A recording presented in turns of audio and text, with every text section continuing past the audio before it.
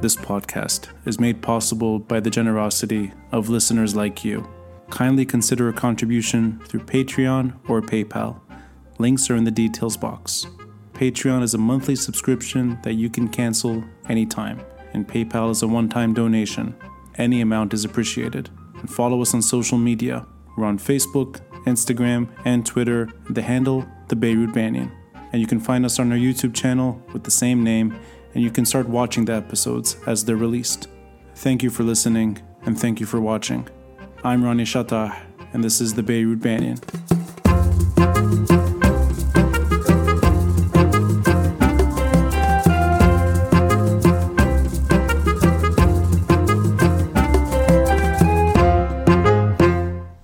Sergio, thank you for taking time out of COVID-19 and all that's happening to speak with me. I'm flattered, and I know that a lot of people have free time because of COVID-19. Regardless, it's still flattering that you're taking some of that free time to speak with me. I do envy you, though, because you're in Miami, and, you have the upper hand here. I'm in New York under lockdown. It's been kind of wintry weather recently.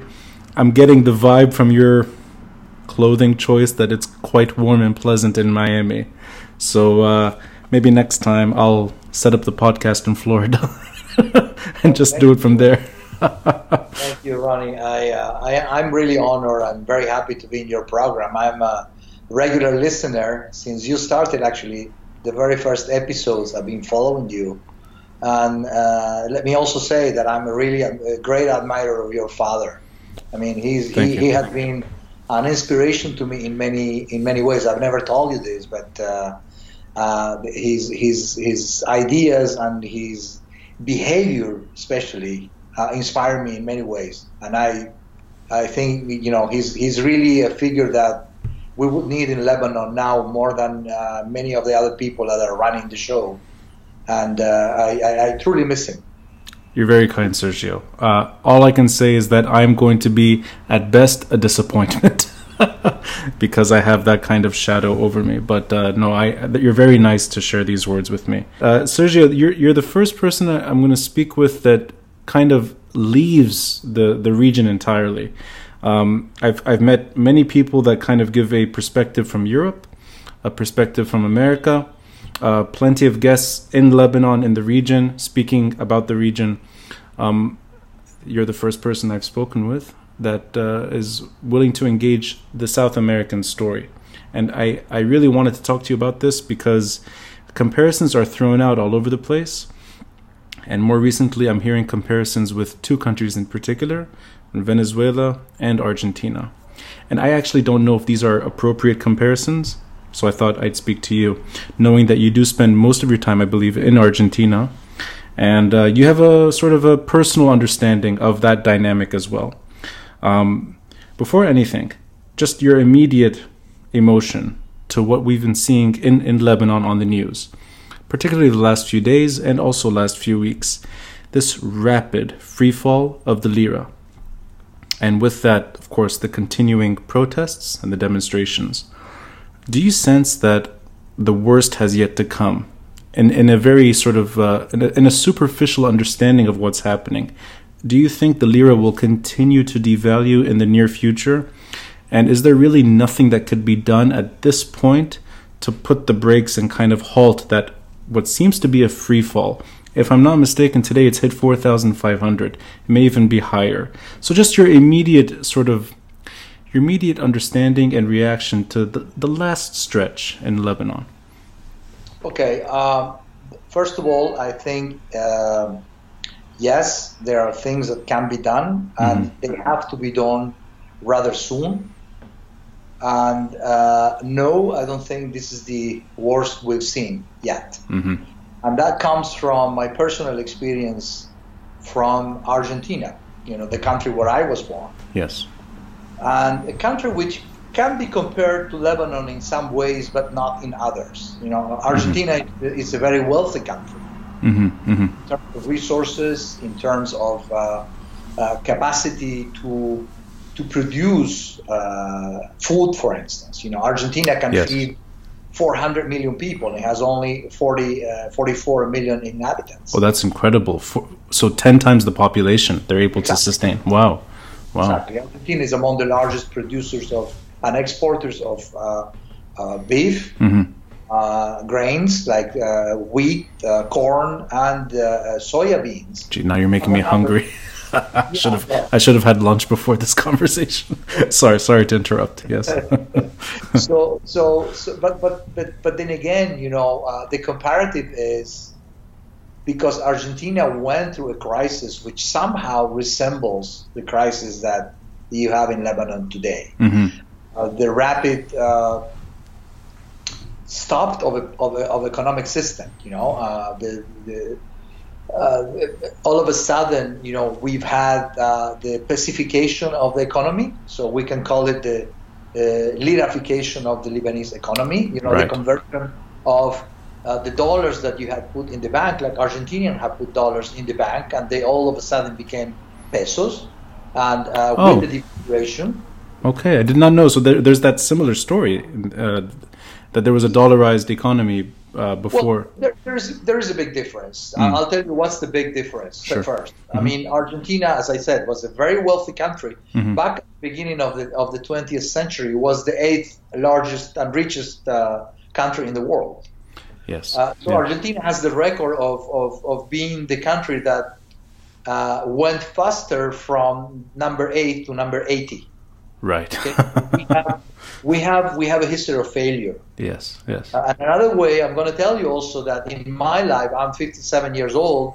In my life, I've seen the different Argentinian governments, regardless of ideology, taking 13 zeros from the currency, which means right. So taking 13 zeros. Just imagine this is devaluation, because what happened is they changed the currency in order to adopt a new conversion rate and a new currency that wouldn't be like 15 billion pesos to $1. So can I ask you just the numbers I'm not too familiar with. What were the numbers like in that episode 20 years ago? I mean, what was the currency exchange rate maybe at its best and then at its worst?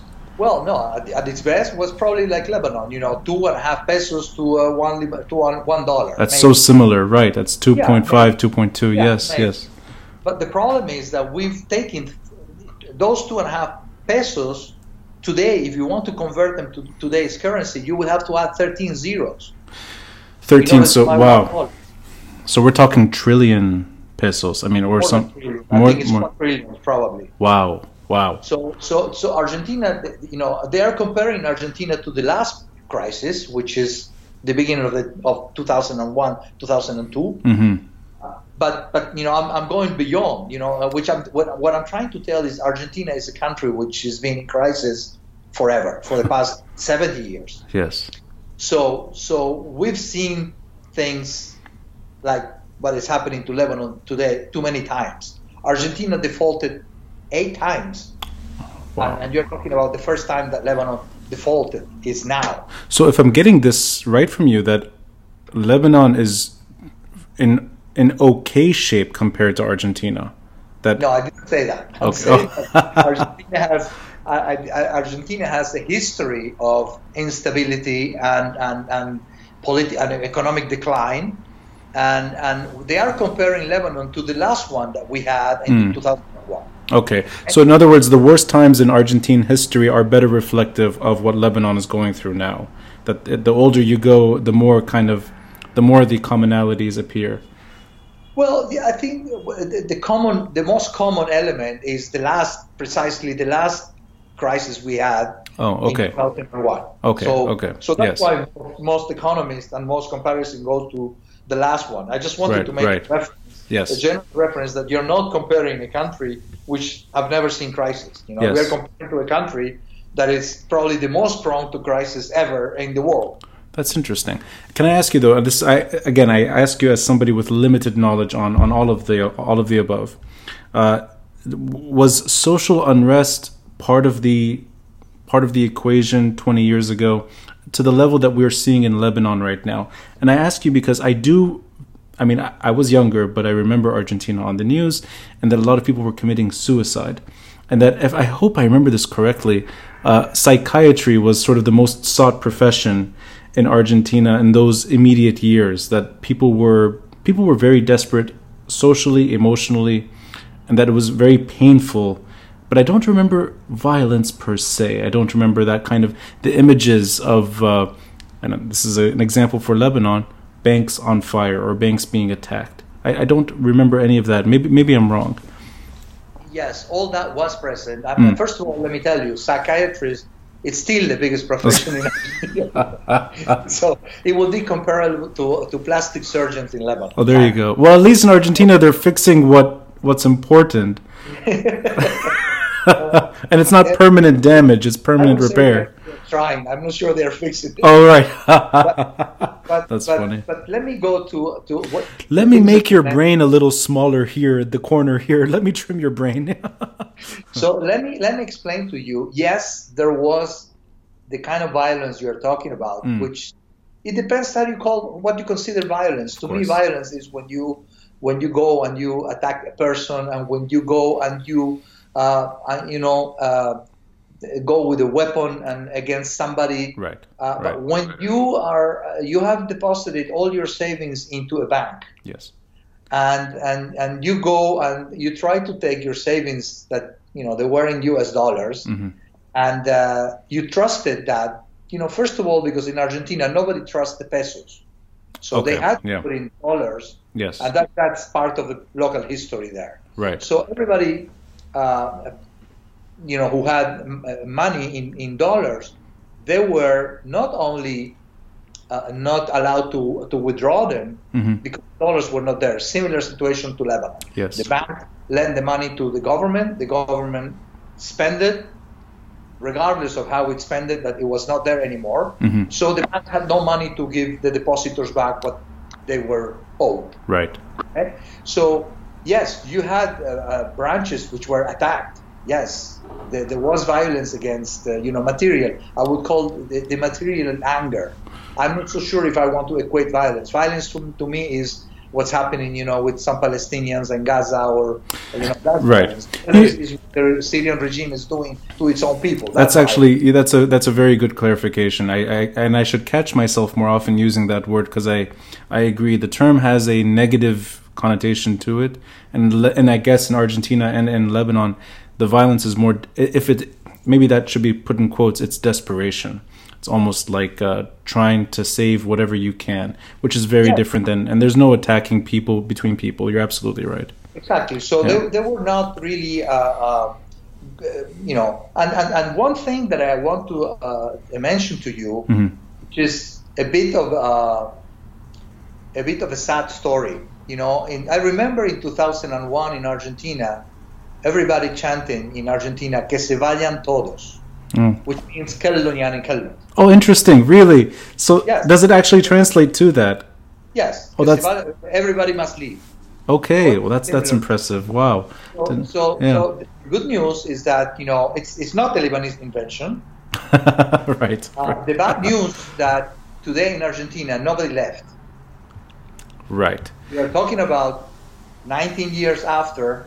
And some of the same characters, same people who created this problem from Argentina from the previous year, still in power, or the same political parties are in power, or the same political ideas that brought Argentina into this crisis are around, and we have not really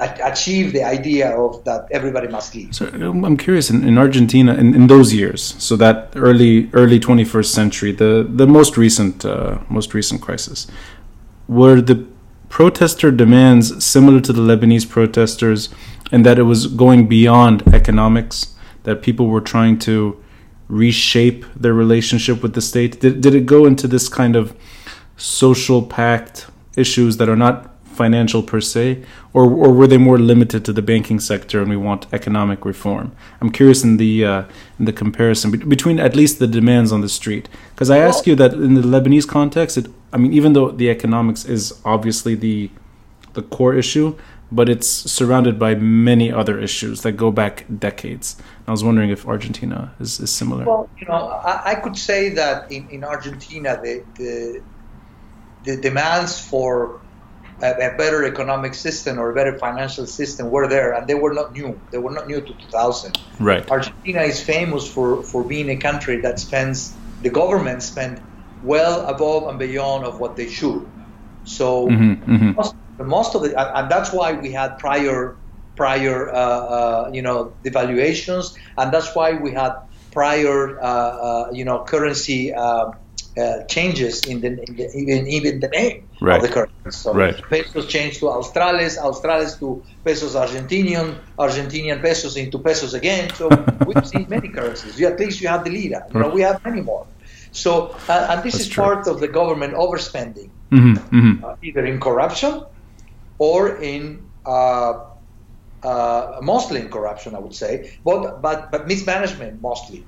And some of the problems that you've had in Lebanon, because it's not that, we have to face it, in Lebanon, it's not that all the money was stolen from the banks or by the central bank or by the government. A lot of that money that was deposited into dollars went into consumption. And all the Lebanese were responsible for that consumption because they were importing goods from all over the world. They were living beyond their means, regardless of how you finance it. Either you have to use your savings or your money you earn or your credit card or, and that's exactly what happened in Lebanon. Same thing happened in Argentina. You had an economic system in which you have no exports and you import everything, so you need dollars to finance that consumption.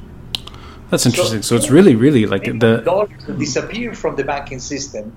Yes, there is a lot of corruption. Yes, yes, there is a lot of mismanagement in the spending of the government. But a lot of that money also went into every Lebanese that for the past 20 years have been consuming a huge amount of dollars in order to have the life that they have.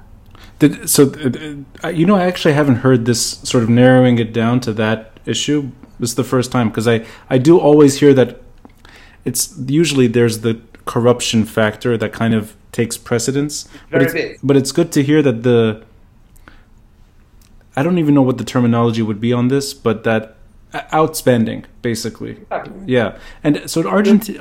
It's called living beyond your means. Right.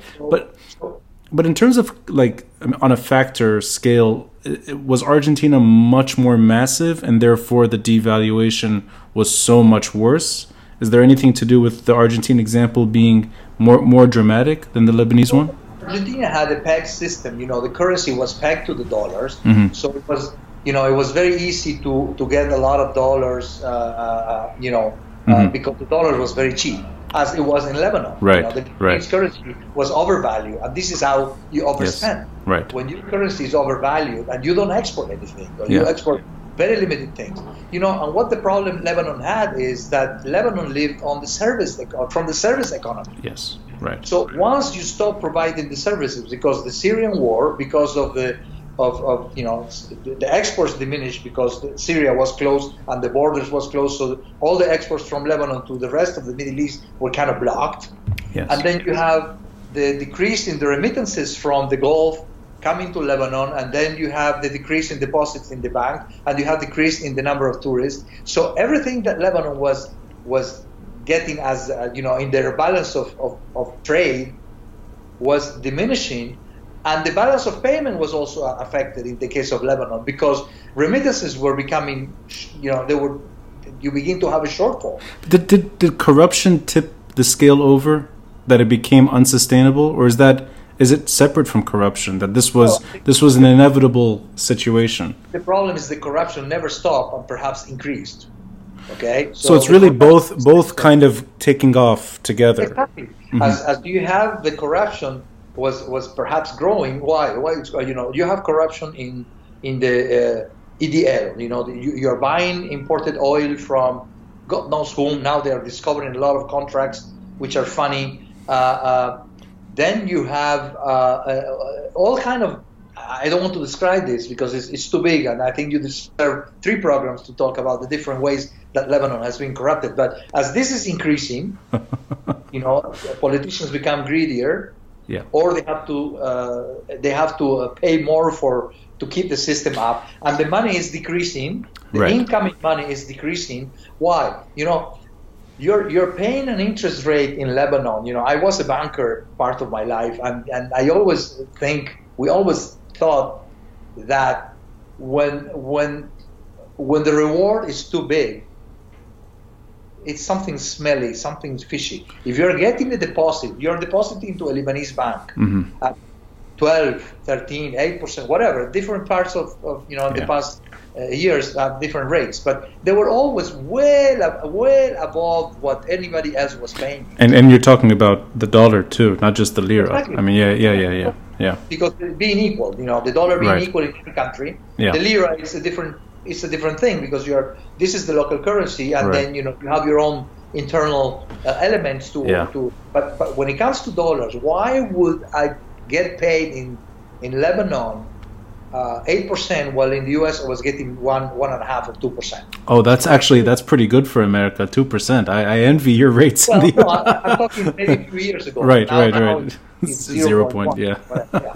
So, but in those days, and it's good that you mentioned that as American interest rate got lower and lower, Lebanese interest rate got higher and higher. Yeah, I'm glad you said this. You're the first person to actually say it. I always felt this as somebody who has accounts in both countries. And I know that it's usually clumsy to just keep your money in an American savings account because that, by default, it loses value over time. You're actually losing money by keeping it locked long term. But, and I'm so happy you said this, I always saw this happening. So my account in Lebanon, the last 5 years, in particular the last 5-6 years, not so much before, that the dollar rate was going up so much, and I just would see the U.S. account either safe or going down in terms of value, and then I'm like, this just doesn't make sense. This doesn't make sense, and nobody ever kind of explained that. The Lebanese system is just built on this kind of outspending model. I always thought of it as more of these are reckless endeavors and they're betting on the future, hoping that this will pay itself off in 10 years, without factoring in the Syrian war, the spillover, or even that, for that matter, the inevitable byproduct of Lebanese being fed up with the situation and shutting the country down. So I always sense it's kind of like gambling as opposed to banking. But I'm glad you made that reference, because I would see with my own eyes and I'd say this just doesn't make sense. So going back to what I was trying to explain, when you're getting paid 8%, now the Lebanese bank have to get this money somehow paid back to them because they take money from the depositors. Mm-hmm. They need to make some money. So they would lend it to the Lebanese government. Yeah. Do this several things, the spending of the government, but also financing of this lifestyle that Lebanon was building that one day somebody has to pay. Right. It's very yeah.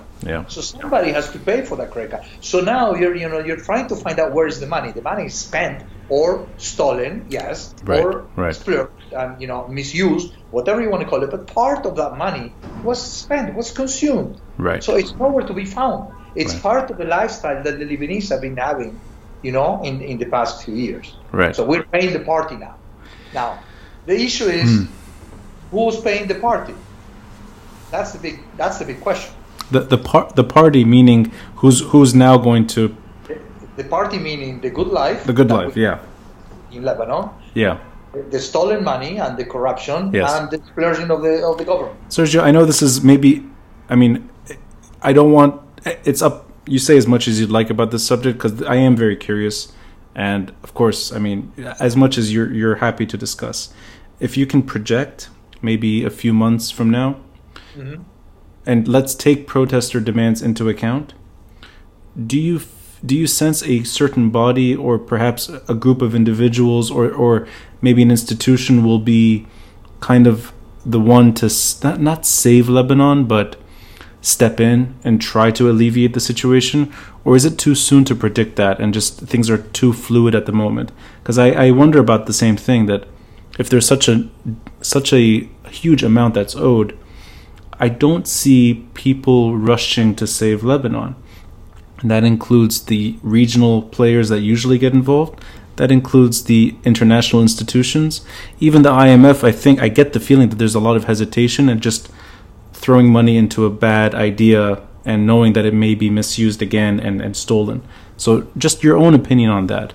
And my opinion is before you think of who might be saving Lebanon, we need the Lebanese government, whatever it is, whoever it is, making the decision to save Lebanon. Nobody's going to come and say, because the government is nothing else but an administrator of the country. Mm-hmm. You and I are yes. Americans. Yes. And when somebody who's running for office is trying to run for office, he goes to the subway or he goes to the metro station and try to shake your hands, and you probably don't even give a damn about this guy. He's a civil servant. He's a public servant. In Lebanon, politicians are like quasi-gods.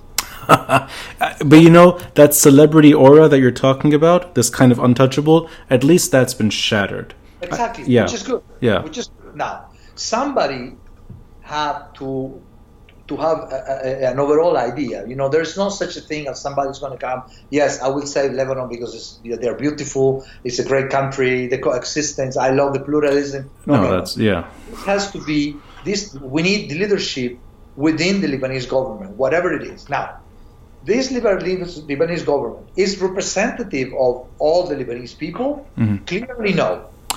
So it literally goes back to the state, that the state will have to reform to a point that it can actually do the job better. There's nothing... Sorry, what is that? They will have to lead. They'll have to lead, right. Leadership. Yes. So in order to lead, you need to have somebody who would follow you, and that's the Lebanese people. So if the protesters, the demands that you have in the streets, and the general population do not support the government, the people from outside will not even look at Lebanon. So you need to have this balance first. Right. You need to have somebody who would be able to carry on the task of reforming and getting a plan together, supported by the Lebanese people, and then you can think about somebody from the outside, which my personal view, it has to start with the IMF. Why? Yeah. Mm-hmm. Because the IMF is the organization that was born for this kind of things. Right. Now, but the IMF, at least in terms of negotiations, there has been a first step. The Lebanese government, at least in principle, accepts an IMF package idea. Like the talks have led to something. But is there any risk where the IMF could end up getting itself involved in something that the Lebanese political system, whatever this thing is, this regime that exists, would end up using this to sort of score points rather than reform? That you'll have people being thrown under the bus and blamed for corruption. And this could even be otherwise previously untouchable figures. And you hinted at that before. Do you sense that the Lebanese regime has what's needed? Or is this something for the future, that this is not the current lineup that we can count on? The problem is that we don't have time to wait for the right lineup. Mm-hmm. Mm-hmm. And the other thing is that you have to understand the IMF is like, Lebanon is kind of like in Chapter 11, to speak in American terms. So you haven't declared bankruptcy, but you have declared that you can't pay back the money you owe. Right. So you call a creditor, which is the IMF in this case, and in which you have very strict ways of measuring what you do. So they will be releasing the money, but they will not just give you a carte blanche. They are not going to give you the money just to do whatever you want. Right. The money has to be consistent with an economic program, with a plan, and it has to go in the direction in which you have disclosed the IMF that you would do. There should be a plan. And that includes reform. That should include, exactly. And it has to be followed, and you have to comply with it. Mm-hmm, mm-hmm. It's not, regardless of who is the Lebanese authorities who are going to be doing it, and it's beyond that. Even if today you have this government, let's assume that this government gets the IMF deal, they will get the financing, which is what we are hoping for. and we need, because we cannot wait until another government comes in or maybe another election until, the perfect world would be that you have a new parliamentary elections, that the people who are complaining in the street would have their representation there. We don't have time to wait for that. Was there a similar sentiment in Argentina? Absolutely. Yeah, so the timing was critical. Exactly. Okay, yes. Absolutely. That's why I'm talking a little bit by experience. Yeah. You have to solve, Lebanon is in intensive care.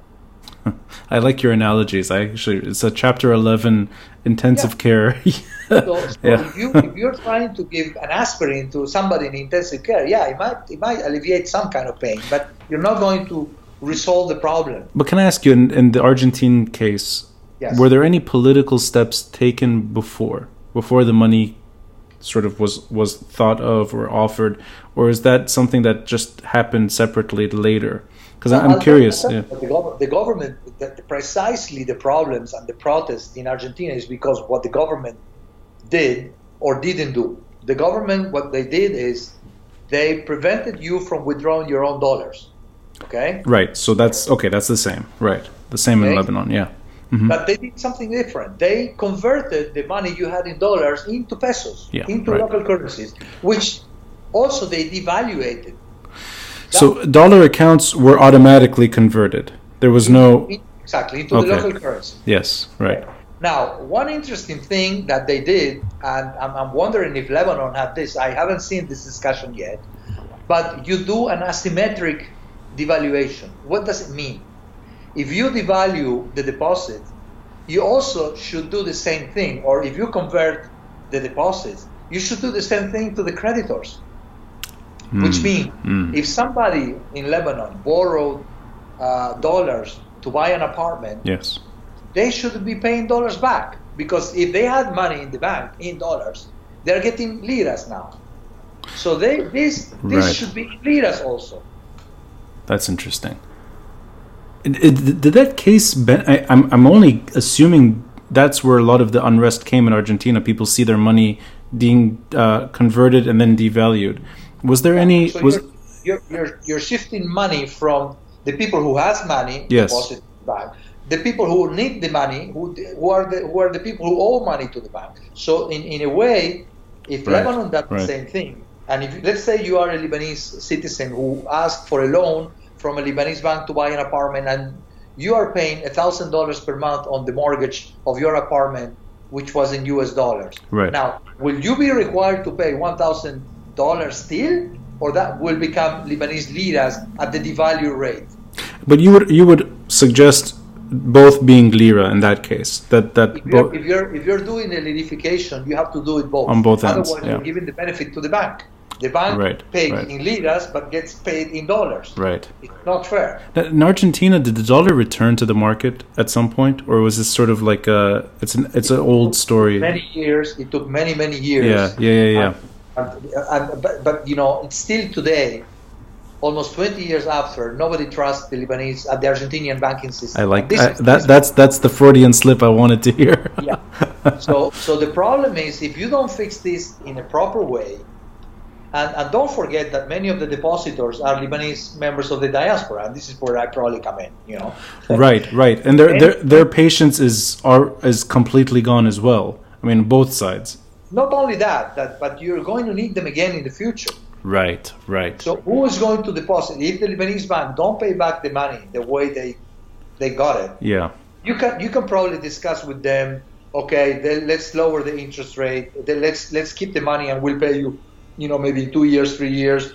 We cannot pay you now. Everybody understands. And investors, as I said, they were getting 8%, 9% interest rate. Now they should understand that they were taking a big risk, because this is a personal decision. Right. You deposit the money in a bank that pays you so high interest rate, you were taking the risk as a depositor. Now, what Lebanon needs is that we don't get the banking system totally destroyed and wipe out for the future, even for the future development of Lebanon, for the future development of industries, for the future development of loans to people who want to buy homes in Lebanon. You need to keep the financial system, so you cannot totally destroy it by not paying or by just giving them liras who is going to put money back again in the banks in Lebanon? But then we go to the example of Argentina. Right. But I mean, they didn't do that. Yeah. They did the wrong thing. They pacified the money. They kept it. They did not allow you to take it out. So what happened? Argentinians never trusted the banking system again until today. Right. And you know where Argentinians have their money or their savings? Lebanon. Abroad.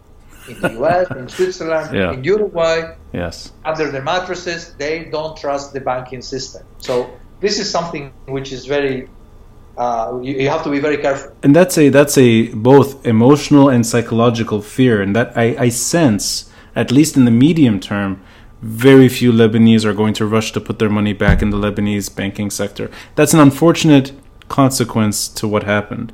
But I absolutely agree with you. Long term, there's just no way around it. That if you want to stabilize and rebuild the economy, you have to ensure some trust. But I'm getting from you that trust, the first few steps in trust building is political reform. That the state has to show that it's doing its job to a point. Otherwise, this is a lost cause.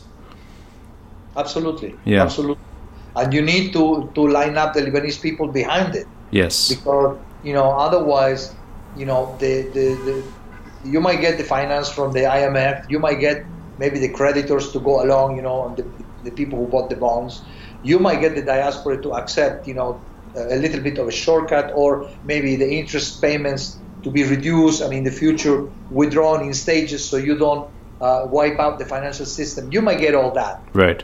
But if you don't get the support of the Lebanese people and you don't cater for all these people that are protesting now, and some of the legitimate demands are not met, yes, we are in the same soup for many more years to come. Sergio, can I ask you, in the case of Venezuela, which my limited knowledge is there's some overlap, but there are stark differences too. And in some ways, the Venezuelan case may not be as bad as the Lebanese one. But I just want to gauge your mind on this. Does Venezuela fit in to what we're seeing in Lebanon? And I mean that in terms of the stark political upheaval, the social unrest, also the economic crisis, and what we're seeing in Lebanon on a smaller scale, but of course impacting Lebanon as well. Or is this something that's completely separate, that the Venezuelan story is a case on its own? Because I always hear today it's three countries. It's Greece, Argentina, and Venezuela. And when I look at each country, these are very different stories. But they all went through some form of crisis. That's the common thread. But I don't know if you can say anything about Venezuela, at least when it links to Lebanon. First of all, I think Lebanon is neither of the three. So it's very different from all. Mm-hmm. Greece, it's part of the European Union. Right. Okay? There you have it. Yeah. Then you have a lender of last resort. There you have other parties interested in you solving the problem. It's not the case of course. Lebanon. Yeah. So Argentina it's a very wealthy country, so you can't compare to Lebanon. You know why? Because Argentina, right after the crisis, despite the banks converting all your money, all your dollars into pesos, despite you not trusting the system, Argentina went back to 8% GDP growth per year, because it's a huge exporter, and because it has a very large economy. Yes. 10 times the population of Lebanon and 50 times the size of Lebanon in terms of territory. Mm-hmm. So it's not comparable in that sense. What is comparable is the pain of the people. Right. And that kind of like insecurity of losing your money, losing access to your money. Yes. Yeah. Yeah. And the disgust with the political class. Right. Okay. So Venezuela is totally different. Why? Because I think Venezuela is worse than Lebanon. Yeah, exactly. And actually, we're just going to interrupt for a moment. It was The Economist, I think, last week. We're the bottom two of the most corrupt. I think it was corruption. We're the worst. Number 61, number 62 of. I hope I got this right. It's the Developing Economies Index based on a scale of corruption and mismanagement, and we're just above Venezuela, so we're not as bad. Yeah, no, but Venezuela. I'll tell you, Venezuela. The problem in Venezuela is that they don't have anybody willing to lend them the money that need to get out of the problem. Lebanon still has some lenders, you still have the IMF talking to Lebanon. You still have Sadr, which has a lot of conditions. Yes, right. Yeah. You still have some countries in the Gulf that I'm pretty sure they would be willing to support Lebanon if, this is a big if, the political situation in Lebanon would be a little bit more not so controlled by one political party, which is precisely opposed to their interests. Do you think they still have the stomach to try that again, even with that kind of condition? If Hezbollah controls Lebanon, no, I wouldn't. I mean, if I was a Qatari, if I was a Kuwaiti or a Saudi Arabia, why would I put my money in the hands of somebody who is declared the enemy of my country? So this is one of the problems that we have. It's a political problem. Okay. Now Venezuela has been hijacked by the generals around Chavez and his successor, Mr. Maduro. Right. So the country is hijacked also, but the additional problem you have in Venezuela is that Venezuela has a single export for the past 50 years, which has been oil. Right. And the price of oil today is to a level in which Venezuela won't even be able to use it for the minimal things they need to do to keep the country going. Oh, so in other words, Venezuela's situation is almost beyond its control to a point. Lebanon still can do some restructuring. Venezuela is a lost cause in that sense. Exactly. So not only because nobody is willing to lend them, they are a really pariah of the world. They have very few friends, and friends who don't want to put more money there. That's interesting. And who are the friends of Venezuela? Russia, Iran, and Iran and Cuba. These are not countries who are willing and able to go and help them. So the situation in Venezuela is and on their own they cannot produce enough to survive with the price of oil that we have today, and that we will have for the few years to come. Until it gets back to more normal prices, if you want. If you were to put Lebanon on a scale between, let's say, the possibilities in the future, is it somewhere between Venezuela and Argentina? And that we will not see 8% growth? What I would do in Lebanon is to flip the coin kind of things, okay? So it depends how the coin falls. I mean, if it's the number or the face and this is the reality. I mean, Lebanon has either you do it right or you don't do it. Right. It's not that you have that either you do and negotiate and you do the reforms and you stop the corruption, or you cannot be half pregnant. You cannot say, well, lend me the money, I promise that I will. No, Lebanon needs to be reformed politically and economically. And we need a clean system. And the problem is this government or this political class is up to the task. That's the big question. I like that you've kind of narrowed it down to a point where it all goes to political reform. And political reform, not in a cosmetic surgery way, in a very sort of restructuring way, where the state fundamentally alters its behavior. And I want to maybe go back to an earlier subject about holding the Lebanese regime to account if there's no time. And I agree with you that, I mean, we're now almost 7 months away from the beginning of the protests, but we're, in a way, years now from that initial economic jolt. So it's really, Lebanon is in such a bad state right now that the only way forward is to kind of move on it right now. And I agree, time is on no one's side. But what could an institution like the IMF do to pressure people to behave differently?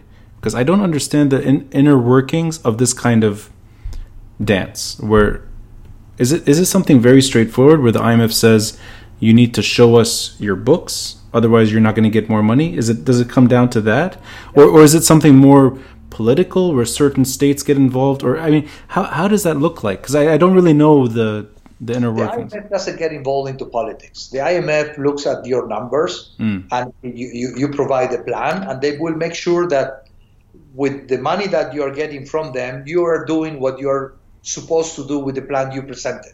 Now that seems to be the same demand that a protester has on Yeah. the street. Accountability, right? Exactly. But Exactly. but is there any? I guess what I'm asking is it just simply based on trust that if you show us numbers that sound right, we'll give you more? I mean, You have audited. You have audits. You have permanent controls of your accounts. It's not as easy as, okay, I'll give you money, but then I'll see how you do. No, you really have to show the reforms that you promised that you were going to make. You have to explain very clearly how you're going to spend the money, and you have to show that you have spent it in that way.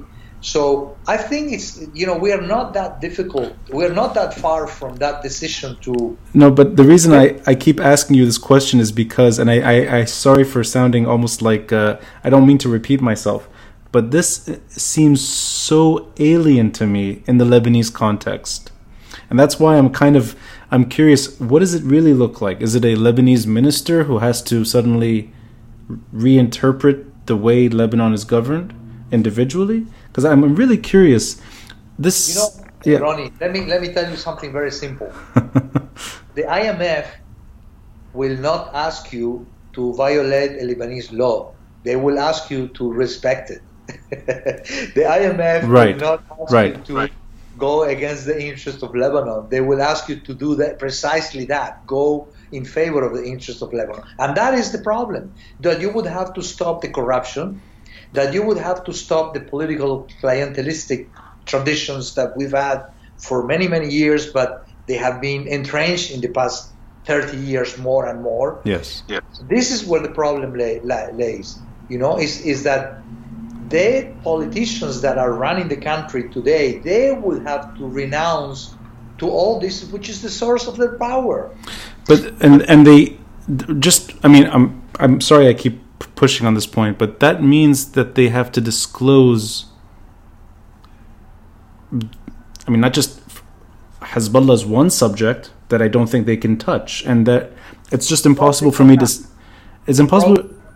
Yeah, so I can't see an auditor saying, well, we need to see that as well. To me, it's so alien. It's a political problem, and as long as they don't get involved in, sending money to whatever, Hezbollah or any other party, I don't care, in an illegal way, the IMF is not going to tell you what you have to do with a political party or with the militia. They don't get involved into that. They get involved into the management of the finances of the state and the central bank. That's it. Right. So in other words, all they can do is sort of push the regime to be less corrupt and show some transparency.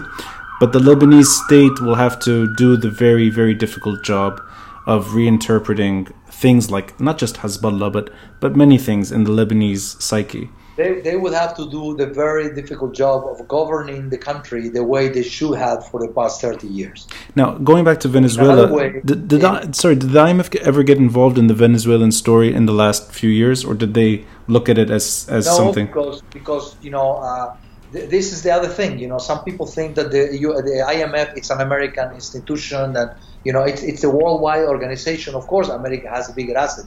Lebanon is a member of the IMF. Lebanon, right? Yeah. Funds the IMF. Yes. When other countries like Argentina borrow from the IMF, part of that money came from Lebanon that deposited to the IMF. Right. As a depositor. We are members of the IMF. Why are you a member of the IMF? For whenever you have a crisis in your currency and then you have a financial crisis, then you can go to this institution to which you belong. It's a club. Yes. To which you belong, and they will help you solving the problem with certain conditions. So the Venezuelan state did not, the Venezuelan regime did not request IMF assistance. No. Right. Yeah, no. So that actually hints at it, because the Lebanese party that did not want IMF assistance was pushed into kind of making a soft sort of acceptance. Yeah, so that maybe actually that goes back to your initial point, which is the Lebanese case is not as bad as Venezuela. I don't think it's as bad, but it's urgent. Yeah, right. And it's make it or break it. That's the problem. That you really have to tackle the problem right now. Then you will have many other problems that will come along. Right. For instance, the poverty level in Lebanon is going to increase, because if you have the devaluation and all of a sudden, most of the things that are imported from Lebanon, the purchasing power of the Lebanese people are going to go down below the drains. Yeah. Right. If you were able, if your salary in Lebanese pounds was, $500, maybe in the future it's going to be $200. Yeah. And if you need to import everything, those $200 will do half of what they used to be. So this is the problem, and this is where you have similarities with Argentina. Right. Now, Argentina has the capability, to create an industry, to create an export. Now, what kind of industry is Lebanon going to create, and how long it's going to take? How long is going to take for Lebanon to get back the financial system, which was one of the core of the services that Lebanon offered back into normal times? How long is going to be, because the coronavirus also, it's a new curse on Lebanon. How long is it going to take for the tourists to come back to Lebanon? I mean, this is my own instinctual feeling, with or without coronavirus, the tourism industry is going to take years to go back to something that's acceptable. It's hard to imagine that recovering anytime soon. Even with the Lebanese diaspora willing to make the exception, but that's not, the numbers are not there. Exactly. They will keep going to Lebanon, but the things that Lebanon needs to reinvent itself. We need to find products that we can export. We need to find things that we need to do that Lebanon has the competitive edge and the competitive advantage. Right. We should stop exporting people. This has been the main export of Lebanon for the past 200 years. That's absolutely true. Look at both of us. Yeah. So, and this is where I think it's make it or break it, because if the Lebanese government, this one or the one that comes next, they cannot cater to the desires and to the wishes and to the will of the Lebanese people that are demanding that they don't want to live anymore, they don't want to emigrate, they want decency to live in the country, They want their rights to be respected. They are not asking for nothing that is not in the constitution of Lebanon. They are not asking for anything that any citizen of any country would. The only difference that you have between Lebanon and other countries is that, fortunately, in Lebanon, we can still demonstrate. We can still speak freely. You cannot, I'm not going to mention because there are so many, but in our surroundings in the Middle East, very few countries you can do that without getting shot or without getting murdered or kidnapped or even worse. You're right. And even in the most violent moments of the last 6-7 months, it doesn't even begin to compare to what we saw in Syria's, not even, forget Syria, Iraq, Iran, just that we do that well. And I think I agree with you. Even when it's sad to see journalists being interrogated, being sent to have this sort of cup of coffee, journalists do have some flexibility, and there is some breathing space in Lebanon, which is one of those few things I think that we've managed to hold on to, despite all the bad stuff that's happening. We can still discuss ideas, It's like.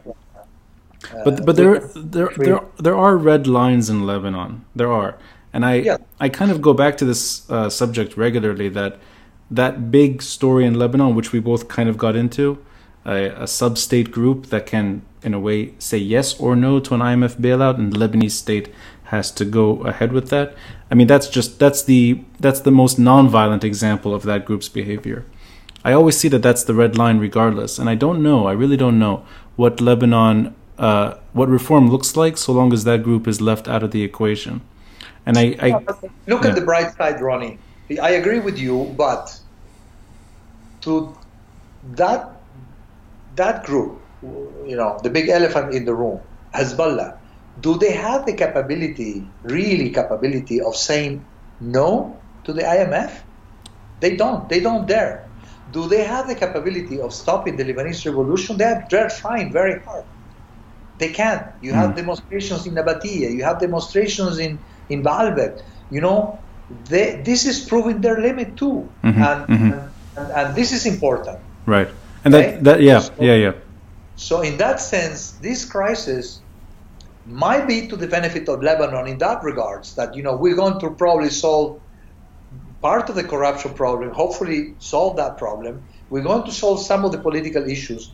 and we're going to solve the biggest problem of them all, that you have an armed group that they can use their weapons in the way which they want. And to attack an enemy of Lebanon, to attack or to defend their partner in Syria, or even to attack the Lebanese people themselves directly or indirectly, as they have done in 2008, and they do against demonstration. But this is stretching the limits of Hezbollah also, and we have to look into this as an opportunity. But I guess it shows just how desperate the economy and the financial situation is, that their own power, so to speak, is limited in certain ways, and that's one example of how they cannot overstep without causing Lebanese to go out more and express their frustration more and potentially risk their own sort of status within Lebanon. But that is, I get from all these conversations that we're going through a very, very, very pessimistic moment, very difficult and very painful episode. But every conversation I've had, if you project, it seems like this is the beginning of something new, and that this is the only way to turn the page in Lebanon, and that maybe a decade from now we'll look back and see this as that sort of a rebirth, so to speak, of all things that we associate with this country. And it's everything: politics, economics, it's the social factor, it's everything is kind of being discussed open, and I sense that I will see a different Lebanon in 10 years. And I'll look back and realize that I grew up in a Lebanon that maybe no longer exists. But Lebanon has come back from so many episodes in which everybody thought that Lebanon was dead. Mm-hmm. We had the civil war, which I don't think it was civil, but we had the war in the 70s, and nobody thought that Lebanon could come back from that. Right. We had presidents killed, and sometimes people say that's the end of Lebanon. And when Hariri was killed, they killed Mr. Lebanon. So we've seen so many of these things that they think that khalas, this is the end of Lebanon. And the Lebanese always has the capability of tweaking with reality and coming back. Right. And that's why I'm hopeful, and that's why I think that today is not the right time to attack the militia directly head on, because you have no power to do that. Yes. Nobody can. Even the biggest powers or the regional powers can't do that. You think we can do it? No. But there are other ways in which we can force the political discourse, force the economic future of Lebanon in a way that it's convenient for Lebanon. Either they change and adjust, or they lose. But they are not going to win this one. Well said, Sergio. Unless they take over the country, which I don't think that they can do, because they are, at the end of the day, they are a minority. I couldn't have said that better in terms of both caution and hopeful. I think it's kind of neck and neck. I'll just wrap up by saying I really appreciate the words you said at the beginning about my father. I don't know if it's visible on your end, but there's a small picture of him kind of, and it's a drawing. It's sort of just a little drawing of him sort of flying over the country, over Lebanon. So I keep that above for these episodes. I see something very valuable above you. Almost a glossary of countries to visit, and these are all travel guides. So I'm guessing you have been around, because there's from India to Spain to I have many. I've visited 102 countries. 102. Okay. Yes. Well, then we'll have many more to visit. That's true, but that's not a bad number. You're in the triple digits already. The next time we speak, I hope we can talk about diaspora, the South American story, Lebanese in Latin America. That's a whole episode on itself. And I'm happier speaking to you than Carlos Ghosn, Shakira, or Salma Hayek for that matter. Or who's the telecoms guy in Mexico? I forget his name now. The richest man, Carlos Slim. Thank you. Yeah. So thank you, sir. I really appreciate your time today. I know that we had the idea. When we talked last Friday, we were going to talk about the diaspora, and I kind of thought about that. But the conversations took us here, and anytime I'll be very happy to discuss with you diaspora. I'm familiar with the very old diaspora. Which, Yes, where I right. come but it's interesting, and just to leave something hanging in there. I hate it when everybody talks about 12 million, 15 million Lebanese. Mm. Why I don't like it, because it's not, it doesn't reflect the reality. It doesn't reflect the truth. We believe that there are 15 million Lebanese that are going to come to the rescue.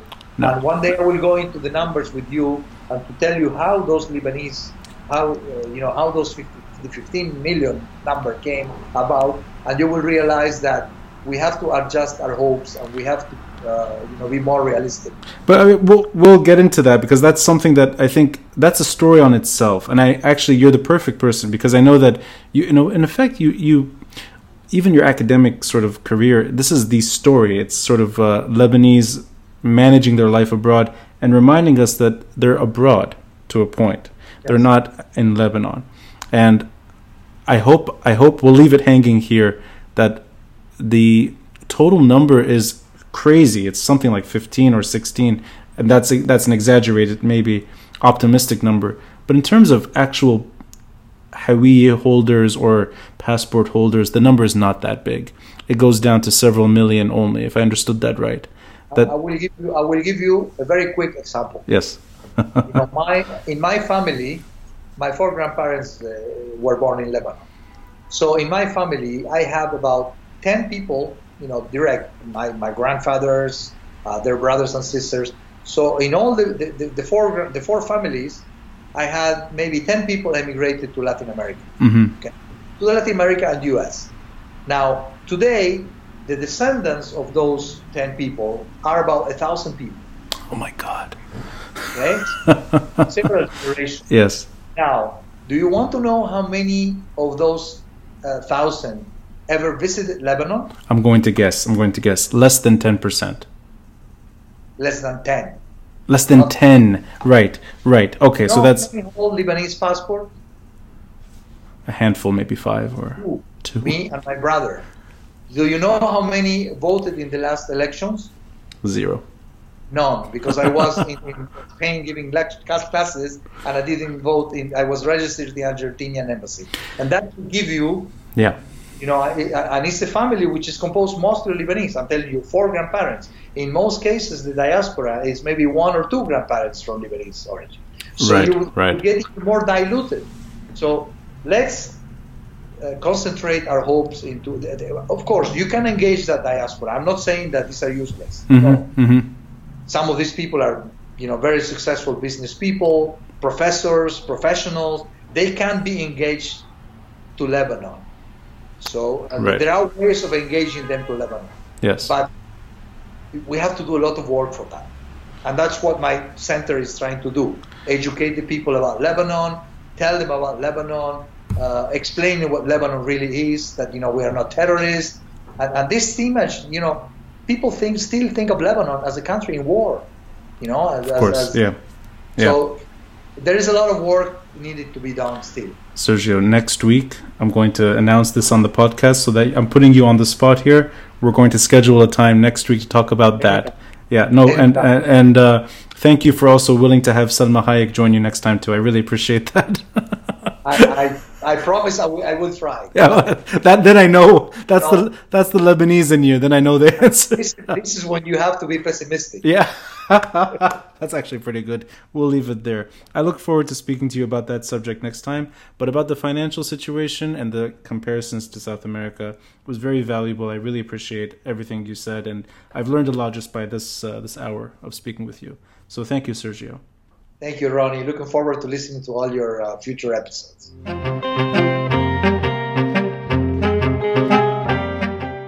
Thanks for listening.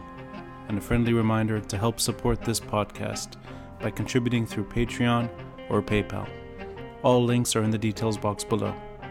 Until next time, I'm Ronnie Shatah, and this is the Beirut Banyan.